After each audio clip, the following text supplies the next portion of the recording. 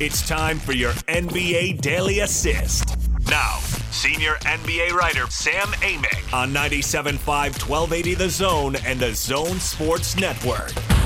All right, let's get out to the Sprint special guest line. Joining us now, of course, he writes for The Athletic. He is our good friend Sam Amick. Hello, Sam. How are you? Hello, Jake. Doing great. How are you, my friend? Oh, man, couldn't be better. We've got a Game 6 in the NBA Finals tonight. The weather around here is finally beautiful. Father's Day is this weekend. There's a lot going on, Sam, and starting with the game tonight, I think the series has certainly had a lot of drama, but the games themselves, I think, have been a lot of fun so far. They have been. It's easily one of the most unique series, finals, or maybe the most unique that I've ever covered. I talked to a colleague about this today, and about how it's just, the basketball at different times has almost been a subplot. You've had everything from, the Drake stuff early on with Steph and Draymond yapping at him in Toronto, Drake pulling lint off Steph's head. You've had some bad moments with the fans, Mark Stevens, the Warriors minority owner, and that whole situation, and stuff even in the streets with fans going after the Warriors people. But some great basketball too, and some tragic injuries with Kevin Durant going down. It's just a lot, and it's one of those things where it feels like we've been covering this thing for 6 weeks, not a week and a half. Oh, I was going to say that you bring up the Mark Stevens thing. That feels like a month ago.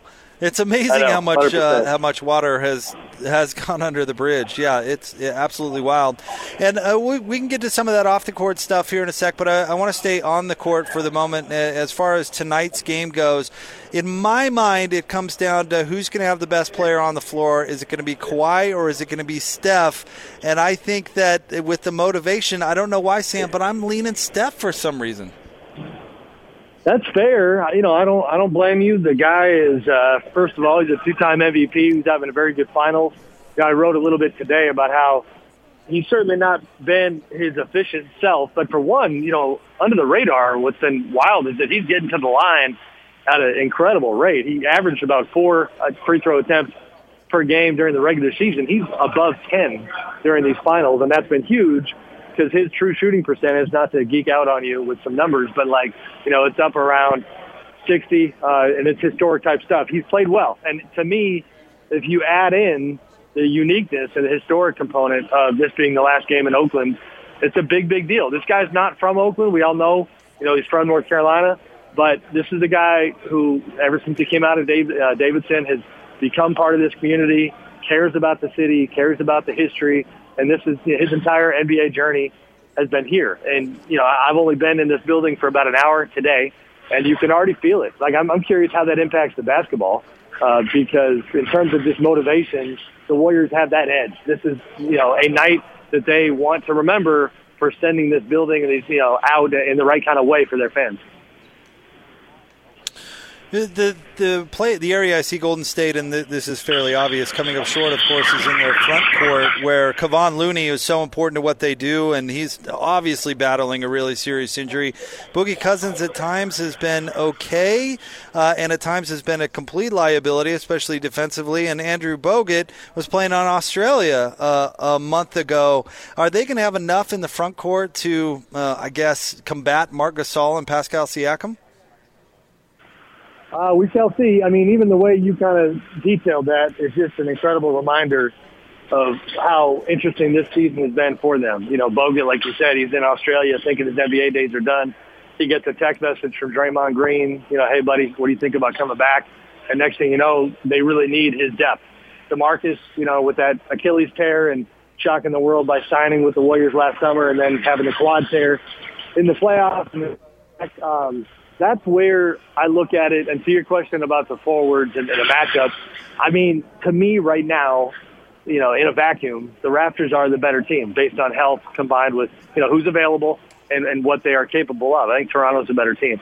But, we've seen these occasional breakout performances from the role players on the Warriors side that if they get enough of those tonight, if DeMarcus can avoid the bad mental mistakes, cannot get destroyed on defense, if Quinn Cook can hit a couple of threes, guys like that, then maybe they get this thing done. But they don't have much margin for error. And that's such a weird thing to say, right? Because, like, the last 5 years, that's been the story for everybody who had to face the Warriors, was there was so little margin for error. That's the spot they're in right now. I mean, I really do think the Raptors are a better squad at the moment. All right, Sam, let's tear the Band-Aid off. Let's talk about Kevin Durant. Looking for kind of your overall take on the situation, him coming back, the unfortunate injury, how it's been handled since. Where does your brain go through all of this? It's just unfortunate. You know, you feel terrible for him. Forget about the money, forget about the fame. You know, the guy just undisputably loves the game of basketball, and it's his kind of professional purpose and just something that he enjoys so much. And he just lost a season in his prime, and that sucks. I don't know how else to put it, but it really does. And, you know, I don't know. It's been very uncomfortable the last couple of days around the team because the blame game certainly has been going on.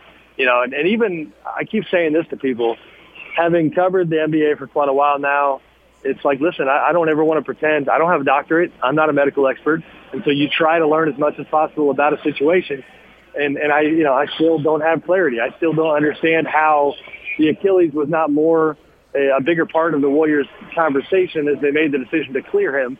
And let's not forget, he was not medically cleared until before Game 5 when their trainer, Rick Celebrini, first-year guy who's got a great reputation, you know, made that call in collaboration with Kevin, with an outside doctor as well. And so here you are. But it's just the common sense aspect of the calf being, like, geographically so close to the Achilles. And just when I've read stuff talking about how when a calf is not 100% healthy and it's, you know, weakened, that it compromises the Achilles, that makes a lot of sense to me. But the Warriors are maintaining 100% that, you know, they thought the worst-case scenario was a restraint of the calf, that the Achilles was not a concern.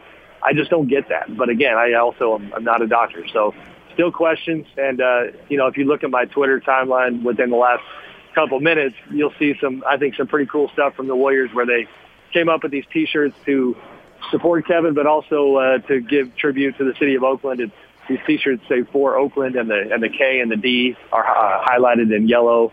They've got these rally towels with the same thing on there. So, you know, a lot of themes tonight, and it's certainly going to be a lot of emotion. Yeah, I've got that up right now. That's really cool, and I think that whole building is going to be full of emotion, Sam. And I just wonder how much do you think that matters? Because I think you're probably right that Toronto is at the moment the more talented team. How much does that stuff actually matter in an NBA Finals game? I think it matters.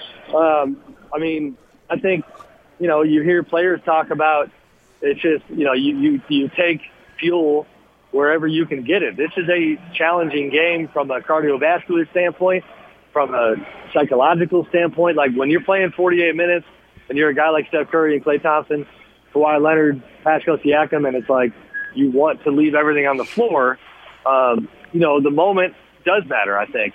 And somebody said to me pregame, like, you wonder if maybe it'll put them in a weird headspace and maybe it could be a negative. I would tend to disagree on the Warriors side. I think it's only a positive for them. I mean, Klay Thompson has been putting stuff on social media all day long, talking about what this game means to him.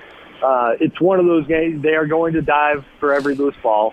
They are going to have more fuel, I think, because of this moment in Game 6 than the Raptors. But then you also can't gauge Toronto in the obvious question of just how badly do they want to finish the job. They know, you know, that Game 7 is dangerous. You know, even though you're going to be on your home floor, you know, you're dealing with a champion here. You're dealing with a squad that knows how to get the job done, even when they're battered and bruised like they are. So it's just kind of a test of wills. What right now, Sam Amick with us from The Athletic, what is the most likely outcome for Anthony Davis as kind of the information sits out there right now? I mean, I, at this point, would be surprised if he's not in a Lakers jersey at some point, maybe within the next day or so. And, you know, who knows? The Lakers are trying to hold on to Kyle Kuzma, and I think there are some people close to the situation who would be, you know, prefer that they just put Kyle on the table and get the deal done. But it appears they're trying to use the number 4 pick instead of Kyle Kuzma, and that's, you know, where a little bit of the rub is. But I don't get the sense that the Lakers New Orleans is making New York a priority right now. Boston continues to push, but I'll believe it when I see it in terms of them putting Jason Tatum on the table when you know that Kyrie is likely leaving, and the whole time Anthony wanted to play with Kyrie, and Kyrie was the way that you would convince Anthony to stick around in Boston. Without that, it's a major, major risk. So, I would lean very strongly towards the Lakers. And what's incredible is that at that point, don't forget, they still have that other max salary slot. So, I mean, there is a very real scenario in play right now where as much as we have just destroyed the Lakers with good reasons for the last couple months for how they've functioned, they could have themselves an incredible team next year if they can get AD and then go grab another free agent after that. What's your latest read on what's going to happen with Kawhi Leonard? It seems like we've seen the rumor more and more out there that he'd be willing to do kind of a 1-and-1 with Toronto and maybe stay in the short term. What do you think? Yeah, I mean, that's probably where I would lean right now. I've said all season long, like with all this free agency stuff, you can never discount how the results matter, the playoffs matter. Where is the guy's head going to be at in mid-June, late June, based on what his team did or didn't do? We've seen that play out left and right. Jimmy Butler with Philly increased his chances of sticking around because he played so well. Kawhi now knows that at minimum, this is a team that can contend for a title and get very deep into the finals, if not win the whole darn thing. And he's got a training staff that knows him and has done a great job with him all year long. He's got a GM, a president of basketball operations in Masai Ujiri, who he trusts and who's widely respected. A coach in Nick Nurse who's done a good job. Like, these relationships matter. And if you're him, you got to think about, is the grass always greener, even if you want to play, for your quote-unquote hometown team. He grew up in Moreno Valley, an hour and a half outside of L.A. And the Clippers situation is great, but if we just look at these two rosters right now and put Kawhi on the Clippers, like, you better be coming with another second free agent, or else this Raptors team is far better than those Clippers. And, he's certainly smart enough to know that. Sam, real quick before we let you go, the draft is a week from tonight, which seems crazy. Do you expect a lot of movement around the draft? To be honest, Jake, I don't have a great feel for it. I have not been digging too much on the draft. Certainly know, the way it's expected to go at the top. And all eyes have been on how it relates to the AD situation. Beyond that, I don't have a good grip on the movement. I mean, you know how it is. Every one of these GMs is always banging the phones and looking for options. And there's teams that don't have picks that are trying to get in and things of that nature. But, they always give us a reason to grab the popcorn and watch what unfolds. But, no specifics for you, unfortunately. Oh, and real quick, just because you're based in Sacramento, what did you think about the Kings going and grabbing Coach Kokoshkov? Love that move for them. No, really good move. Really good move. I haven't talked to that organization about it, but listen, when Luke Walton was with the Lakers, he took a lot of flack for not having a good enough coaching staff. He had a lot of inexperience and guys who he had history with on part of that staff, and now, he's already made some additions previously and some ones that got kind of, high approval ratings in the basketball world.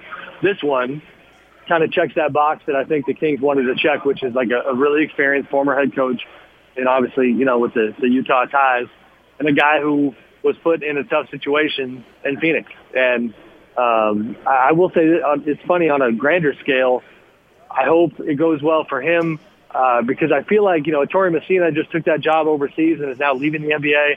There's so much coaching talent in Europe, but Igor is, being the first European head coach to get that opportunity, like, they need some momentum on that front because it seems to be kind of trending in the wrong direction, unfortunately. So in that regard, good to see him land in a good spot. Sam, you are the absolute best. Thank you so much. Enjoy the game tonight, and we'll keep an eye out for your work as usual. You got it. Thank you, Jake. Thanks, Sam. The great Sam Amick of The Athletic. He's there in Oakland, ready to cover tonight's Game 6, and he is always must-listen radio when he joins us each and every week here as part of your NBA Daily Assist. We'll have more straight ahead, 97.5 and 1280 The Zone.